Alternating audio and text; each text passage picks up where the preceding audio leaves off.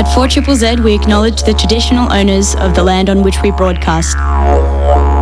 We pay our respects to the elders past, present and emerging of the Turrbal and Jagera people. We acknowledge that their sovereignty over this land was never ceded. And we stand in solidarity with them.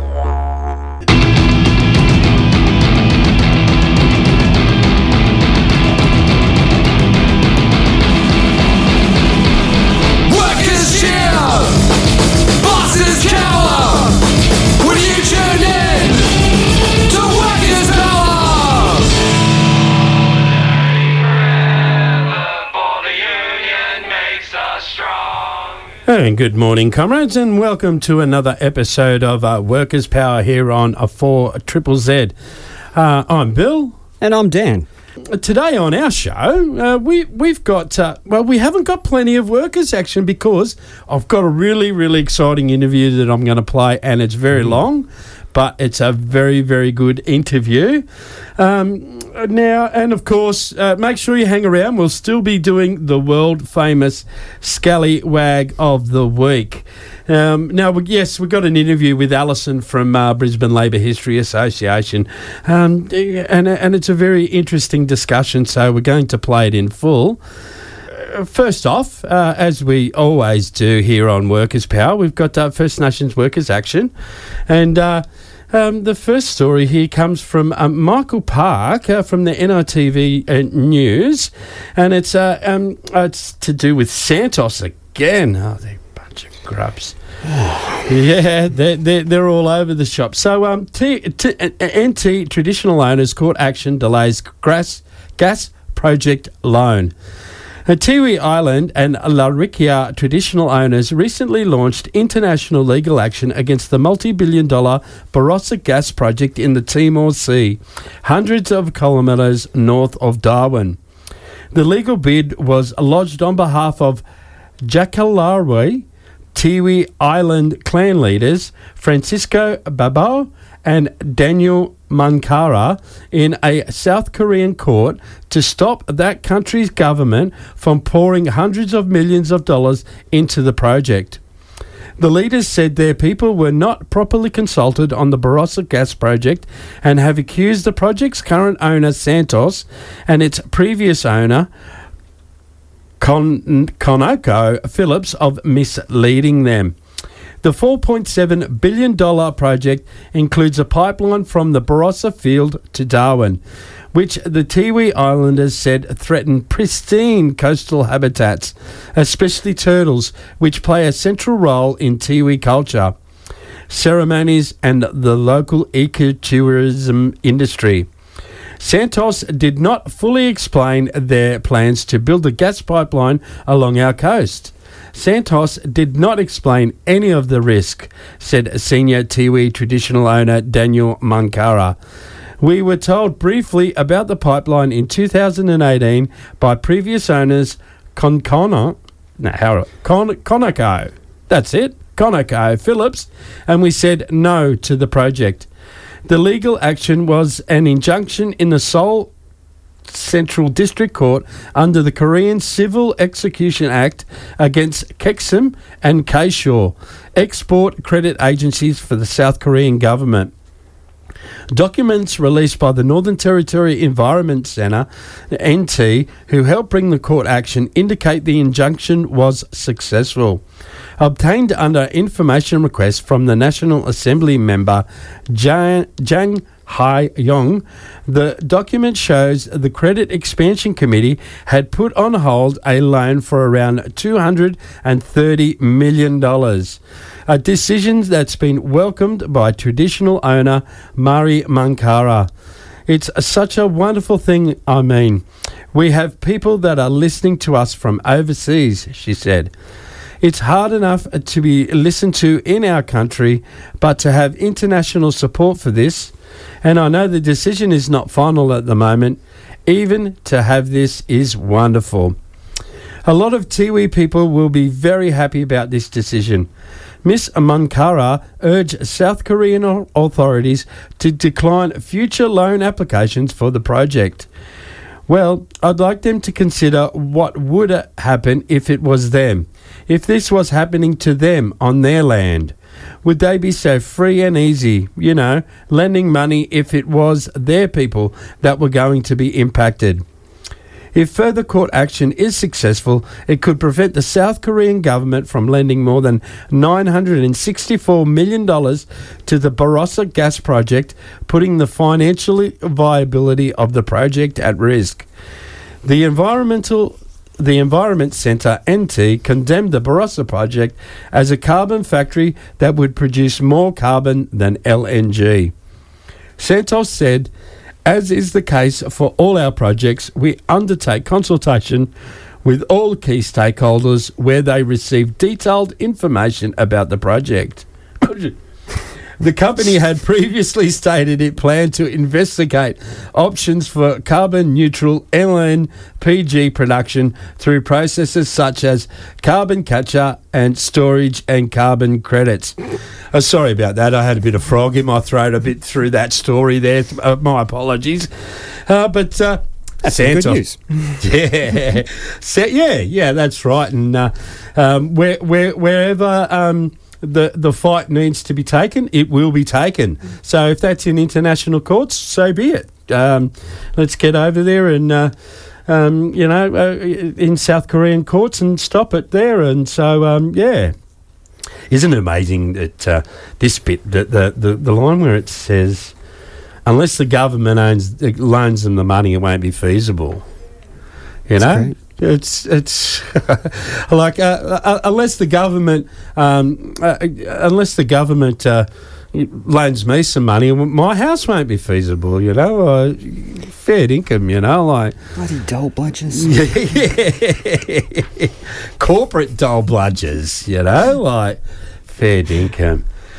Well, Santos has been in the news that they're all out grubs, really, and all they want to do is exploit our country and First Nations, history, all just for a bit of profit.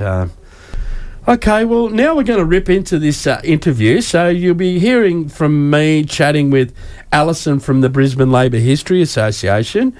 And, it was really, really good, and there's heaps of things to learn from. So, as I said, we're going to play the interview in full. So, sit back and relax and learn about workers' history here in, it's very close to Meanjin, but here in Queensland. And, you're on Workers' Power on 4ZZZ. Hello and welcome to a Workers' Power. I'm Bill and I'm chatting with Alison Stewart from Brisbane Labour History Association. Hello, Alison. Thank you for coming on to Workers' Power. Oh, hi, Bill. No problem. Happy to be here. Thank you. Could you tell us a little bit about yourself before we move on? At the moment, I'm involved with the Brisbane Labour History Association and I am helping to edit their journal, which will hopefully be out in the next few weeks. So I've got an interest in labour history, and this particular episode of labour history in Queensland and Brisbane really caught my eye because of the connection with environmentalism. So, that's basically where I'm at the moment. And you're here to tell us about that interesting environmental struggle from the 1970s, yeah? Yes. It is an episode which I think is not widely known, but it's an episode that was precedent-setting in terms of unions being involved in taking industrial action to defend the environment. And it actually preceded the green bans that were imposed by the Builders Labourers Federation in New South Wales, which have become very famous and very well known. So, one of the things that I've wanted to do is to let people know that this took place, and it took place in our town. and it was to the beautiful reef. So could you, back in the 70s, was there the awareness in and around the reef? Well, actually, the awareness began to build really in the 1960s. There was increasing concern about destruction of the environment or human activity affecting the environment. And that was starting to build, not only in Australia, but around the world, concerning issues of pollution and so on. There was concern about the reef, and it was sort of related to what was called, sort of vandalism of the reef, which was things like people collecting coral and shells and the impacts of tourism. But there were environmental groups beginning to be formed in Queensland that had a broader concern. They were concerned, for example, about the rainforests in the north being burned and felled. And there was the formation of an organisation which was called the Wilderness Protection Society, or the Queensland Wilderness Protection Society. They became quite concerned about the reef, and there was an idea sort of floating around about protecting the reef, as a national park. But I think the thing to say is that at the time, ecology, the science of ecology, was very new. There was research taking place on the reef, but it was mainly what we would call taxonomy, which was identifying and classifying, plants and animals and corals and so on. An understanding of ecology, which is the interlinking of, elements in the environment, was very, very new at the time. And then all of a sudden, somebody spotted some profit to be made, and things turned south very quickly, I would say. Well, what happened? The thing that sparked intense concern about the future of the reef was that an application had been made to mine coral for limestone on a reef called Ellison Reef, which was off Innisfail. And the limestone was going to be for the benefit of the sugar industry, and it was going to be something that was going to be added to the soil to improve productivity in the cane industry. And this caused enormous alarm, not just because of the potential damage to Ellison Reef, but because environmentalists at the time thought it could create a precedent for, whole-scale, mining and, exploration of the reef, for resources and so on. And the conservationists at the time organised to oppose that application in the courts. And this is where that concept of ecology becomes really important, because there was a claim made that Ellison Reef was dead, that it could be mined without any consequence for any other sort of section of the reef, and so on. The environmentalists, just were so shocked by this declaration, but they were able to rally some scientists to go and actually study this bit of the reef, which was meant to be dead. And they found, all manner of life associated with this, with this supposedly dead reef. And they also made an argument about how these sort of lumps of, areas of dead reef provided an essential component to the reef as a whole. Anyway, they managed to stop this application, and the mining minister at the time, which was a guy called Ron Cam, came out and said that he would oppose the application. It generated a lot of publicity about the reef and about the potential risk for damage to the reef. So that was the thing that really sparked it off. And then it became apparent that the Queensland government had issued a whole bunch of permits, or a whole bunch, drawn up a whole bunch of permits to allow exploration for oil off the Queensland coast along the Barrier Reef. And that was a shock.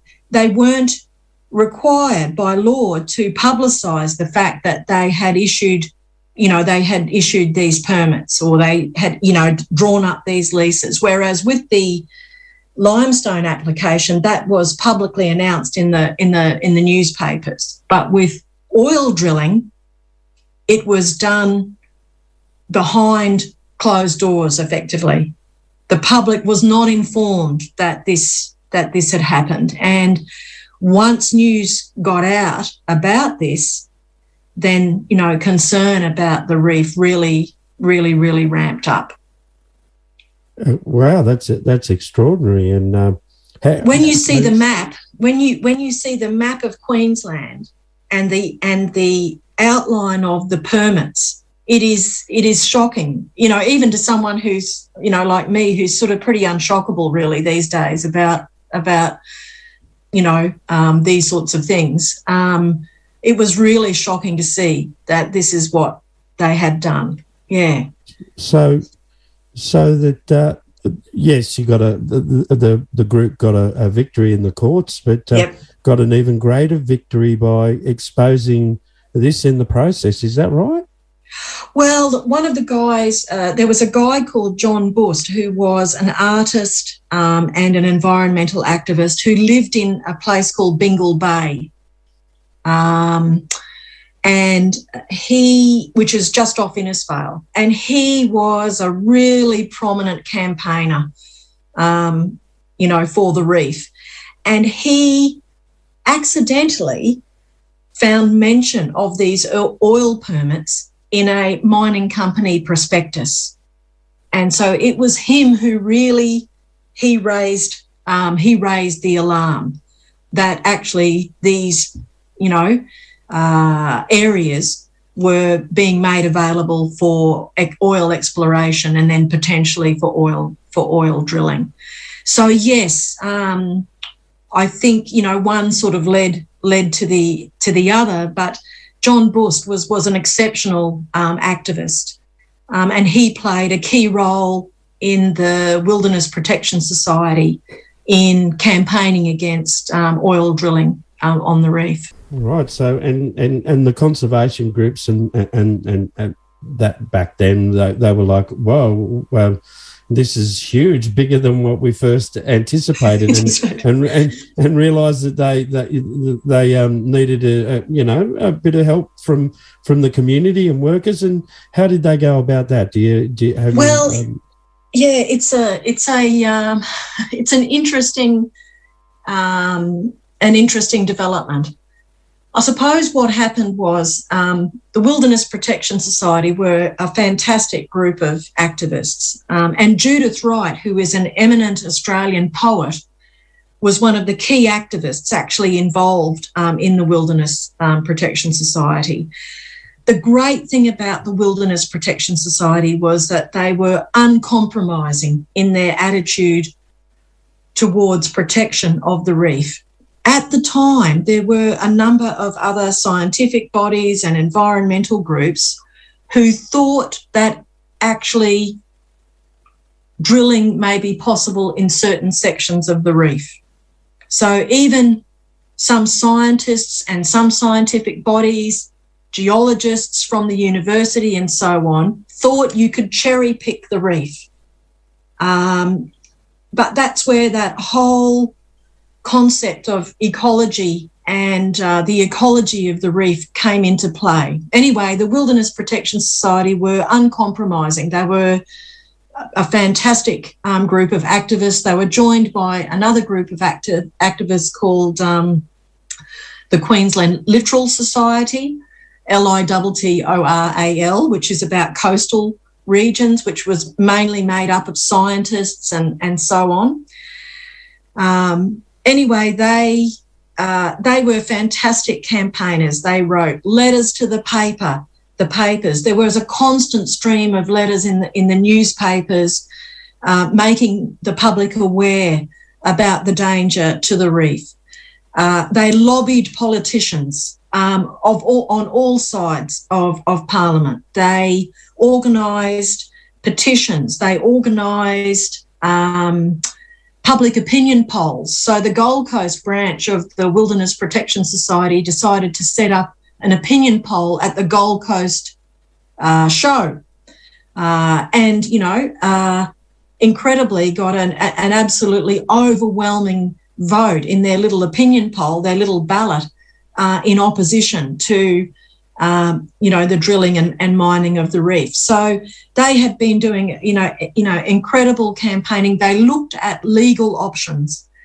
And one of the key legal issues that had come up was the fact that the Queensland government had been involved in issuing these permits and leases when the federal government was meant to be in charge of offshore waters.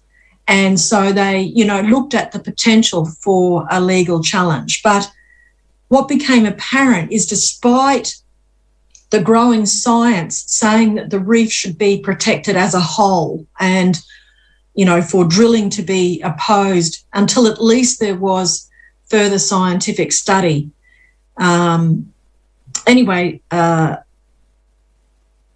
This opposition was building, but the Queensland government remained absolutely adamant that they were going to proceed with drilling.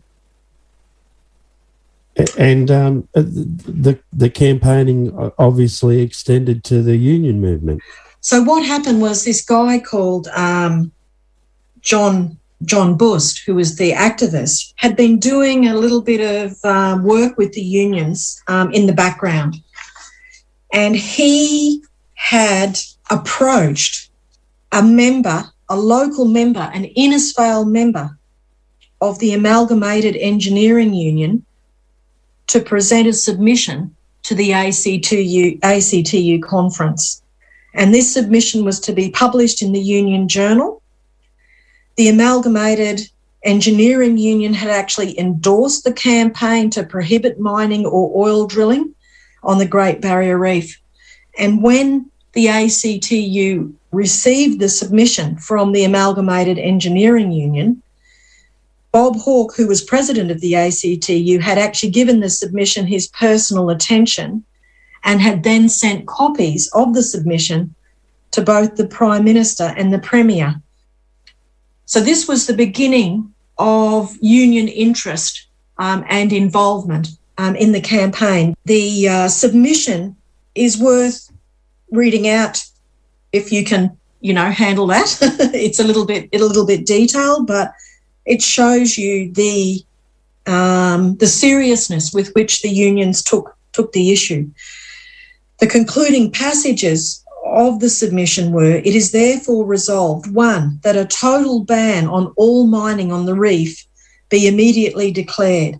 2, that an independent scientific and judicial commission be set up to determine the future of the Great Barrier Reef with the power to co-opt all such international scientific assistance as thought necessary. 3, that the Commonwealth Government be requested to issue an originating summons to the High Court to determine the constitutional issue involved. That relates to whether the state actually had the power to issue those permits. 4, that a writ be issued against the Queensland Government to prevent its proceeding with the decision to allow Ampol JPEX to drill in Repulse Bay. 5, that a public opinion poll on mining on the reef be conducted at every major centre on the Queensland coast before the general election. 6, that the Barrier Reef be declared a marine national reserve for the benefit and relaxation of the Australian public, in no way despoiled by the activities of mining companies. And 7, that a voluntary Australia-wide boycott be called for on any oil or mining company endangering the future of the Great Barrier Reef by mining operations. So this was, this is, really quite an incredible submission.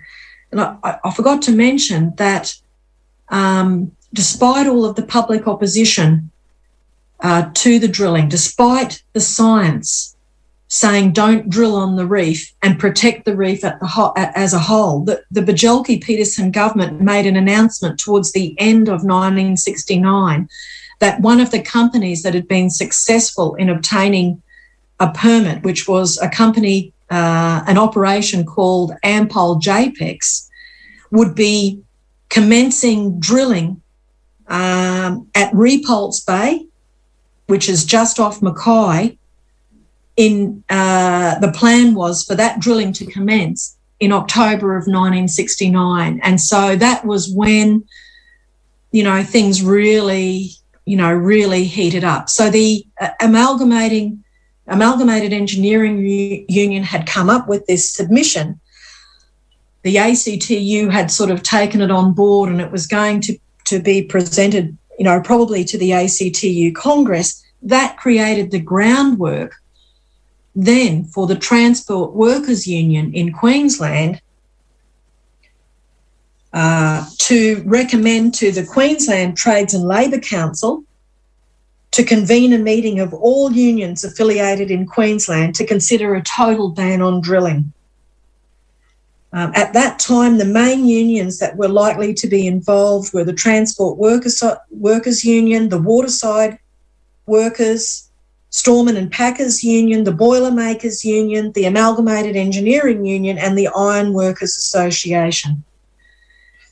And that became big news. That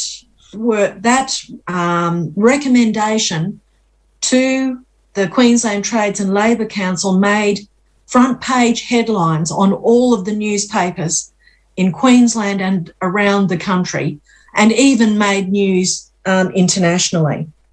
The ban was proposed to affect the transport of materials, equipment and food to the oil drilling company. And Arch Bevis, who was the secretary of the Transport Workers Union, was reported in the newspapers as saying that the Barrier Reef was one of the wonders of the world, but neither the state nor federal governments has done anything positive to protect this Australian heritage. It would be too late to oppose drilling for oil on the reef after a blowout. We want to oppose it before it starts. He said in that article he did not want a repeat of the Santa Barbara disaster, which did irreparable damage to the coastline. And that was a terrible disaster off the coast of California, which resulted in massive damage to the coastline and, affecting, tens of thousands of birds and other wildlife. And it just increased opposition to any drilling for oil on the reef. So that was really how it started, but it was definitely because the environmentalists involved had an attitude of approaching the unions to get them involved in their campaign, and they were absolutely ecstatic when this was reported in the news.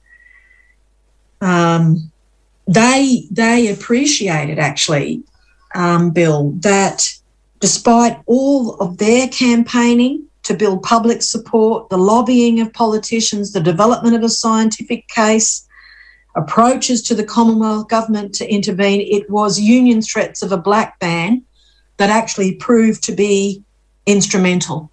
And John Bust, who was the environmental campaigner, said, "It has taken us two and a half years to find the weapon. This is it." So that idea of a black ban was absolutely instrumental. Well, that's exactly what we want to hear about here on Workers' Power, that, collectivisation and workers saying, no, we won't do that where it's impacting the environment and we won't destroy it, you know. So it's that collective action, whether it be a green ban, black bans. Yes. This one was called a blue ban. Oh, wonderful. So all unions signed. I take it that all the unions signed up to that, and then what was the next part of the next phase of the campaign? So what happened was that the Queensland Trades and Labour Council agreed to call. The executive endorsed the recommendation from the Transport Workers Union, and then the Trades and Labour Council called a special meeting of all its affiliated unions and its dispute committee to discuss how they may be able to, implement the ban. But even just the TWU making a recommendation and the union leaders, saying that it was likely that all of the unions would come on board with this, it actually began to have an effect within days. So that recommendation, that was reported in the papers on the 6th of January, 1970. On the 13th of January, 1970, Ampol recommended to JAPEX that it defer the start to oil drilling operations, and also decided to offer $5,000 towards the cost of holding an inquiry. Arch Bevis, who I've said previously was the secretary of the Transport Workers Union, greeted Ampol's belated interest in the reef with scepticism and also questioned the effectiveness of a committee of inquiry, saying far too often committees go on but are not allowed to implement their recommendations. Committees have a habit of being hand-picked personnel who don't have any teeth. I just sort of think that's a lesson that's worth, relearning these days as well. On the 16th of January, the papers reported that the Australian Federated Union of Locomotive Enginemen State Council had also decided to support the TWU's resolution.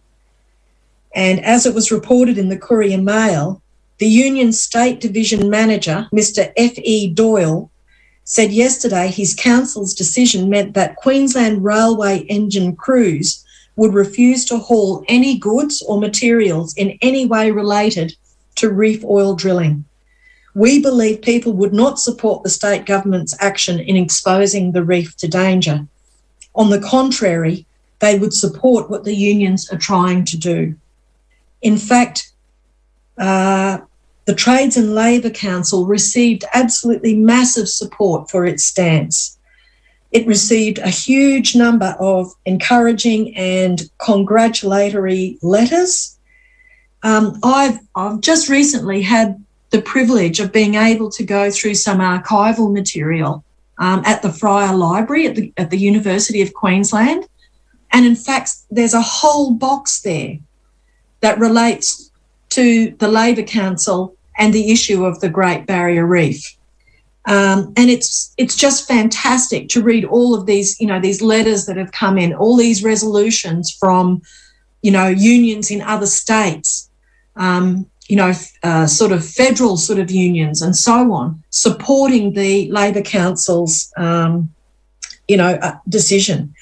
The Federated Miscellaneous Workers Union of Australia sent a letter. The Postal Telecommunication Technicians Association Queensland branch supported the TLC, and they moved a resolution that the Queensland branch be authorised by Federal Council to use industrial action if necessary against public or private companies or government instrumentalities who attempt to drill for oil on or about the Great Barrier Reef, signed Merv Vining, who was the acting secretary. And there was even a letter in there from an Ampol service station operator saying he applauded the move and enclosing $10, but wanting to keep his identity secret. So, the TLC just received huge, huge support. The special meeting of the Labor Council took place on the 21st of January, and as expected, a total black ban by all affiliated unions on oil drilling on the Great Barrier Reef was endorsed. And Judith Wright, the poet and activist from the Wilderness Preservation Society, said in her book Coral Battleground that we were saved by the bell. In her words, the union action was spectacular and unprecedented.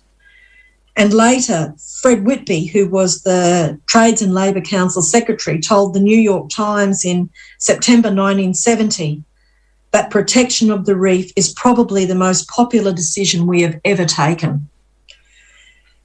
So, yeah, it was really incredible action. And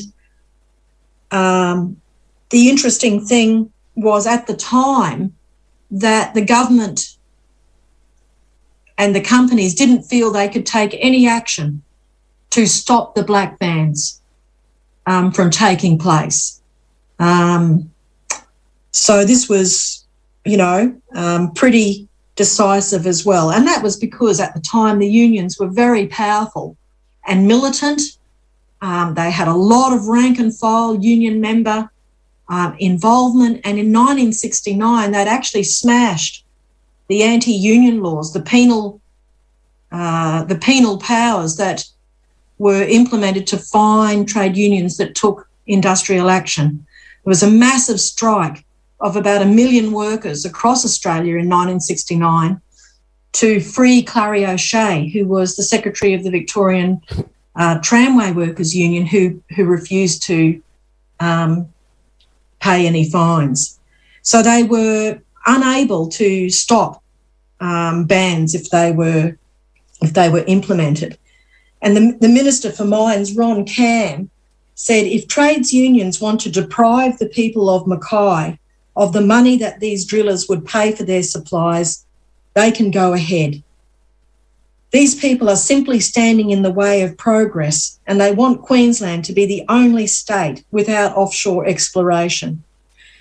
When ANPOL called for, ANPOL subsequently called, when ANPOL called for JPEX to defer drilling, Ron Cam said, if the company concerned declines to go ahead with the project, that is its responsibility.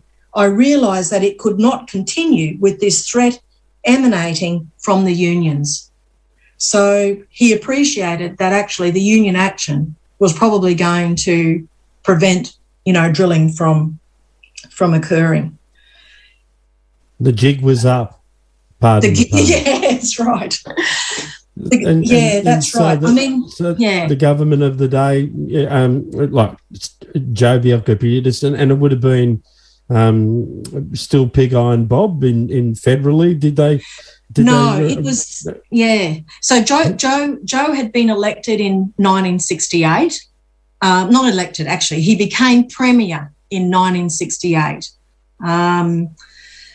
But federally, there was John Gorton was Prime Minister.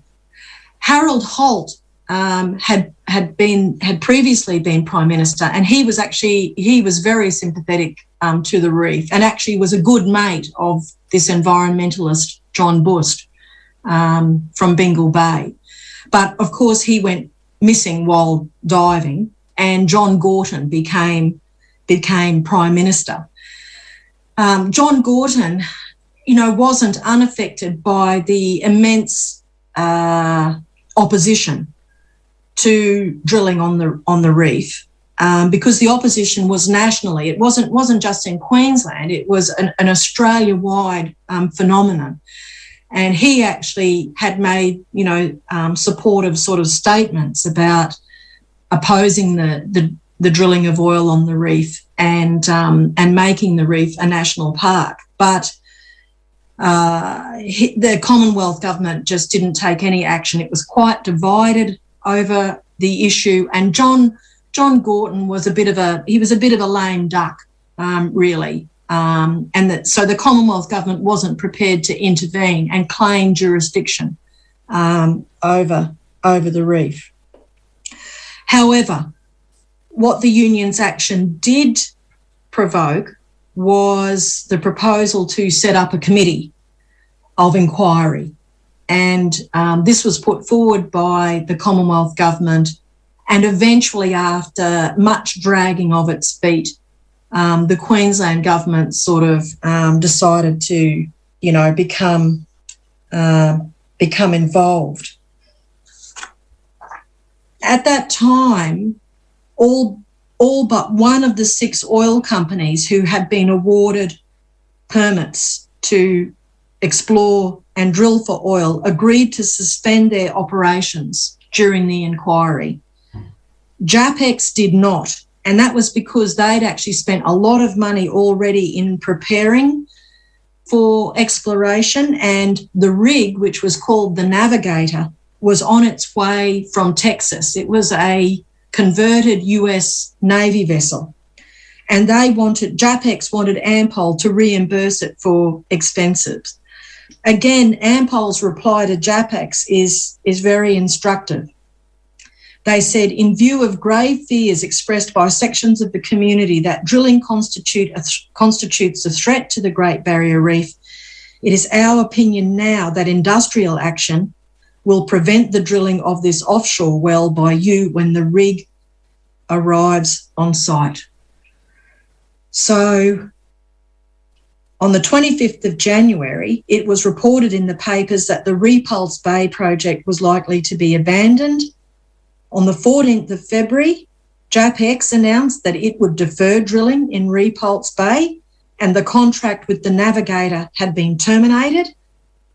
The Navigator eventually arrived in Brisbane on the 11th of March to wait for a new assignment, but the unions maintained a very watchful eye over this rig and restated their commitment to ban anything that was involved in drilling. And the Seamen's Union State Branch demanded written assurances that the Navigator was not to be used to drill for oil until the Commission of Inquiry had been completed. The Union State Secretary, Jay Steele, said that until such an assurance was received, a black band placed on the ship would remain in force. Otherwise, the union could prevent the rig sailing by Brisbane tug crews refusing its service. So, yeah, it had a really, dramatic effect. The Commission of Inquiry was elevated to become a Royal Commission, and on the 29th of January, its composition was announced. As Arch Bevis from the TW had said and predicted, the composition of it was completely biased. There was no environmental scientist or organisation represented as a commissioner. There was no funding for independent scientists to be brought in by environmental organisations or scientific bodies as witnesses. And it was really only the ongoing campaigning and publicity that forced the Commonwealth Government's hand in this regard, and they ended up providing funding for the environmental groups to be able to present a case at the Royal Commission. The Commission took several years to hear all of the evidence and bring down its findings. When it did, in November 1974, the 3 commissioners were split between one who argued that all drilling should be postponed until research had been conducted, and 2 others who felt that drilling could go ahead with stringent conditions. So even the Royal Commission wasn't necessarily going to stop drilling from taking place on the reef. And as Judith Wright noted in her book, it seemed to us that the commissioners had too much accepted the view that their terms of reference were to state where and how the reef could be drilled, not whether it should be protected from drilling. I just think there are so many lessons in what happened back then that we can sort of take on, today, really. There sure is, and the main one is that we always talk about here, workers' power, and your union organiser always talks about it too, if they're half decent, and that's collectivising, and the workers, standing in solidarity with the community and protecting the reef. It's exactly what workers can do when they stand up and fight back. All right, now, Alison, the campaign was drawing to an end. What was it that in the end saved the reef? Well, it really was the union action.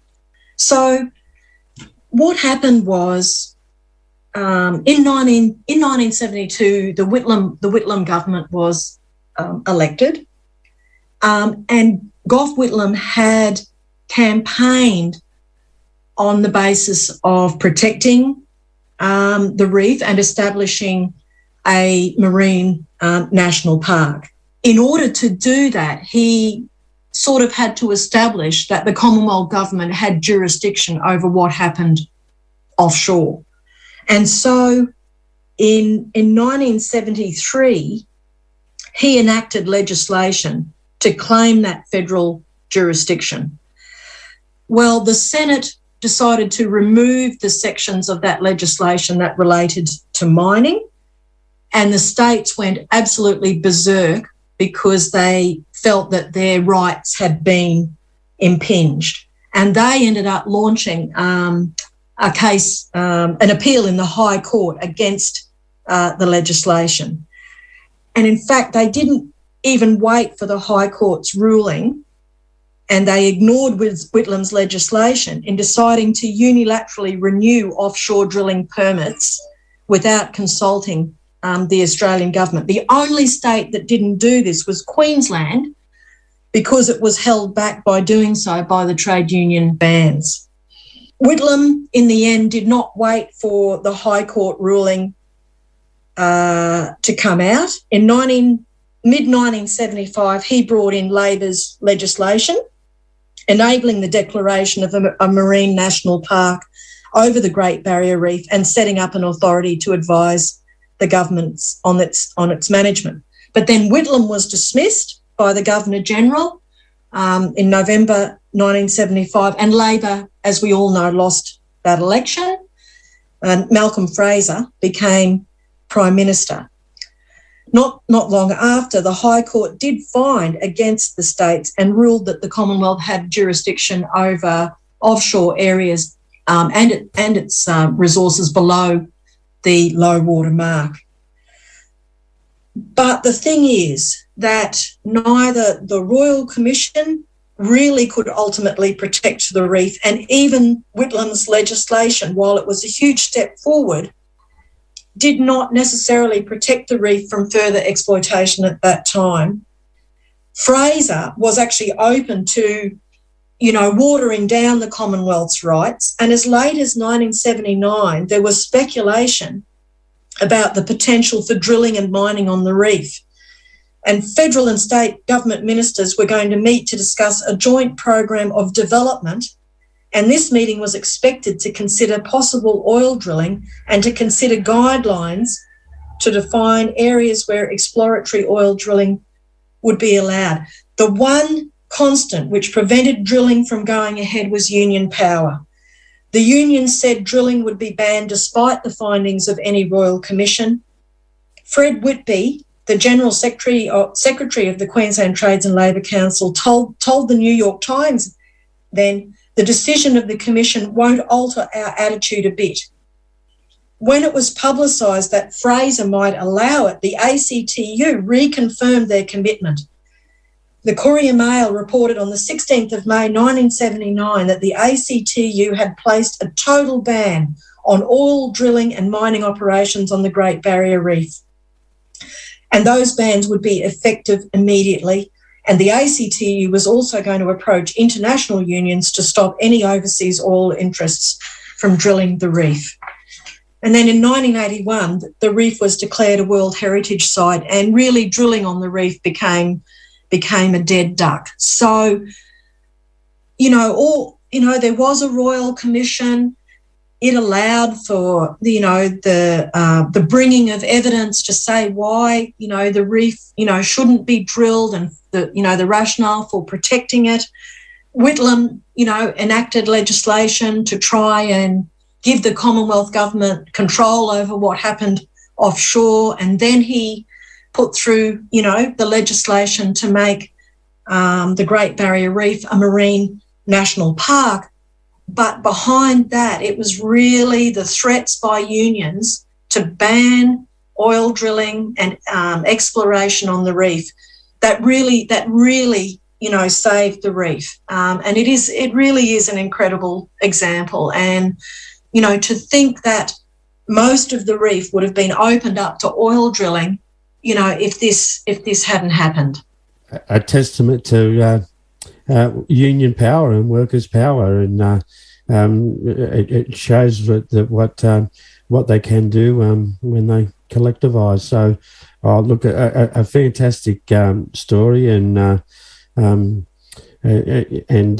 thank you so much for coming on to our show and telling us all about it.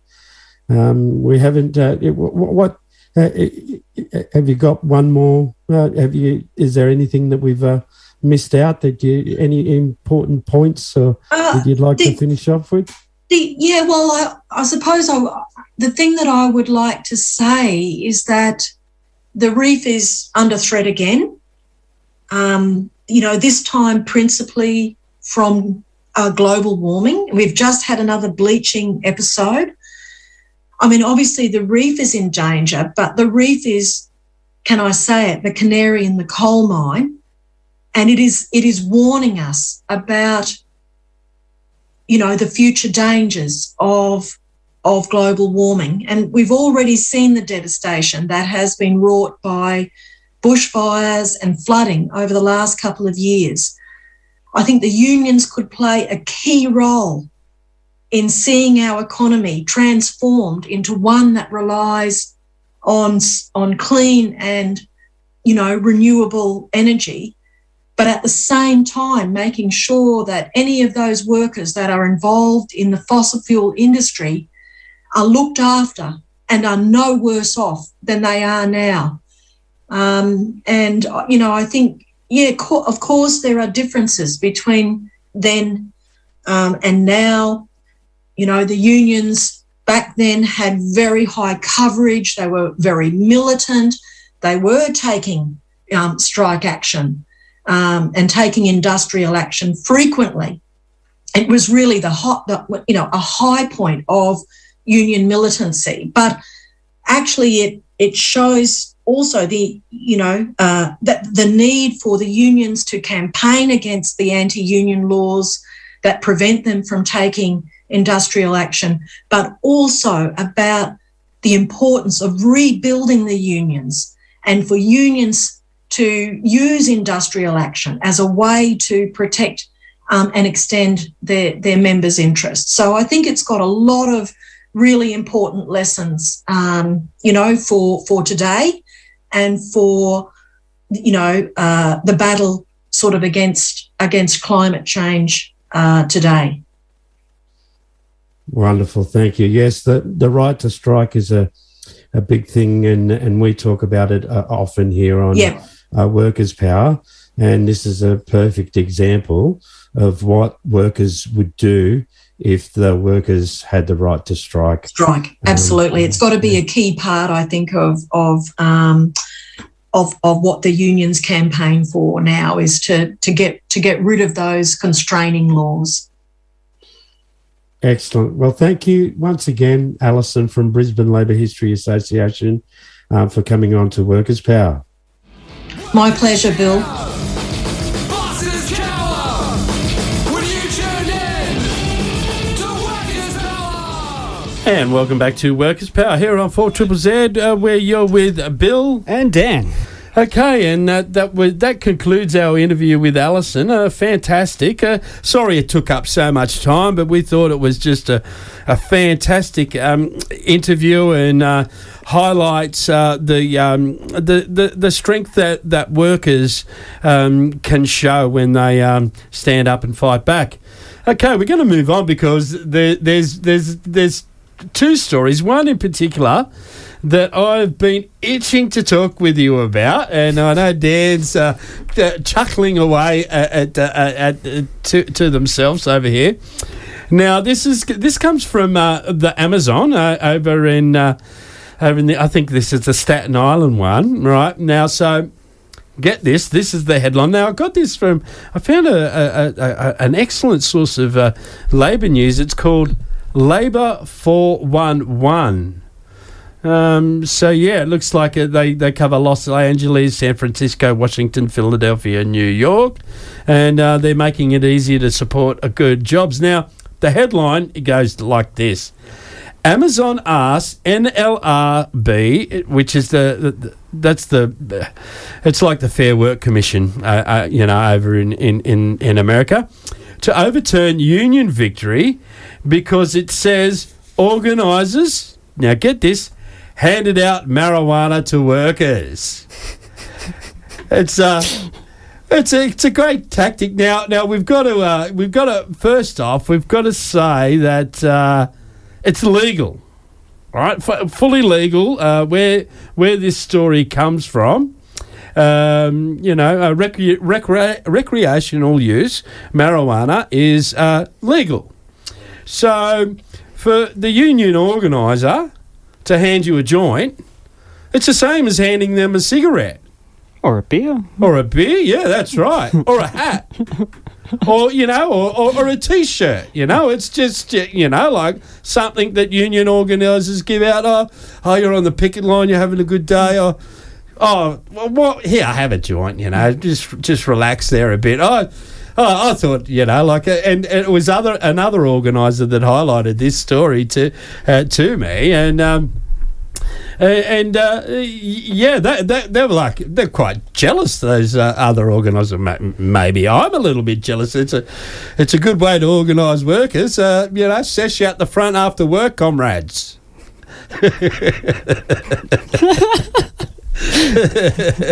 Well, that's why we knock off at 4:20, isn't it? Yeah, that's right. So 4:20 meeting at 4:20. Yeah. So whatever it takes. It was come from the Staten Island struggle that we've been reporting on a lot here on Workers' Power. So if you're a regular listener, you'll be all across this story where Amazon workers at Staten Island they've organised and they now got a union. And the story last week was the organiser, he was working, Chris Smalls, and the story was about how he wasn't going to wear suits. He's going to stick in, working class clothes now that he's a big high-flying union executive. And casual clothes and a bit of a casual joint on the picket line, So, I like this union, So, good on them, and I hope they keep up the good fight because they are going against Amazon. Some bad stories we're hearing from Amazon. Okay, now the next story that we wanted to talk about, and it's ending up going to be, let me find this, is going to be a Scallywag of the Week story. And that's right. Who you got, Bill? I got Starbucks. Oh yeah. All right, so the Starbucks CEO Howard Schultz. Right, so tensions flared during a meeting between Starbucks CEO Howard Schultz and workers in Long Beach, California, last Friday, closing out a tumultuous week and for the returning executive. Madison Hall, a 25-year-old barista and union organiser, says that the 68-year-old billionaire repeatedly bristled at at and cut off their questions about Starbucks' handling of the growing union movement within the company. And this is what it comes back down to. Now, this is a quote from our scallywag, Howard Schultz. "If you hate Starbucks so much, why don't you go somewhere else?" Schultz told Hall, they recalled. That's that's what the Karens tell I'll go somewhere else. And Hall, who has been leading the unionisation effort at the Second and Kavona store in Long Beach, was offered a last-minute invitation to the gathering by their manager on Thursday evening. The event took place in a conference room in a building near the Long Beach airport and was pitched to them as an opportunity to meet with senior level management. Right, so Howard Schultz has come in there and basically, what was that? If you hate Starbucks so much, why don't you go somewhere else?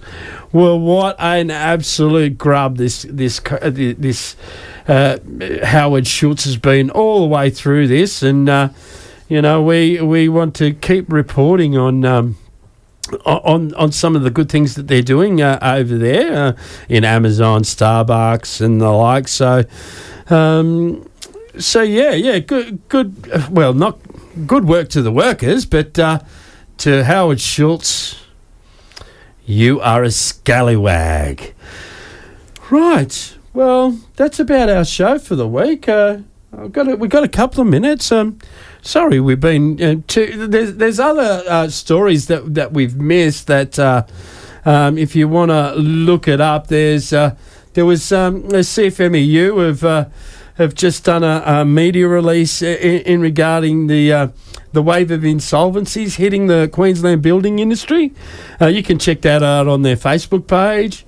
There's also other stories that we missed. There's a Bunnings one. The Bunnings one. Well, what we might do is, I'll hint on it now, but what we might do is we might report on that next week. So the community has a win against Bunnings developer in Brunswick. Now, that's a unionised Bunnings.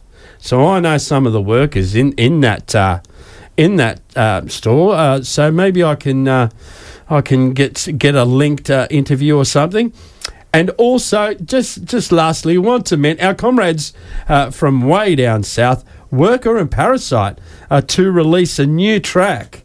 So it's we'll be playing it on the episode after May Day.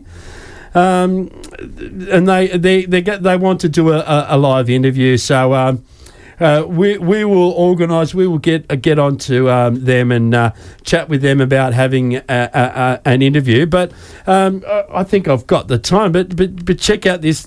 I love the correspondence that they send us. That is amazing. Yeah, attention, Comrade Bill of 4ZZZ. The party trusts you are as well as is possible in these precarious times. The party also extends congratulations on the recent completion of the long-awaited Last Quokka and Plaster of Paris event. As a proven and trusted comrades, the party authorises pre-release broadcast of Econ Sopra up to 7 days prior to the designated public release date of the 6th of May. Please be advised early broadcast authorisation will also be granted to Sedition, our comrades from 4ZZZ who play on who were on the radio 2 to 6 p.m. on Saturday mornings. I don't think we'll be up to see. Will you be up to see that? Are you up at 2 o'clock on Saturday morning? Of course. Oh, of course. So yes. We'll organise an interview. Really looking forward to playing that new track for you from Worker and Parasite. Okay, well that's about the show that I've got for you lined up. Thanks to the Brisbane Labour History Association for that great story, and it was a good story. Thanks for Dan for coming in, keeping me company, and laughing at the 420 jokes, and but that's it for us for Workers' Power for this week, and yeah, we will see you next Tuesday. See you next Tuesday.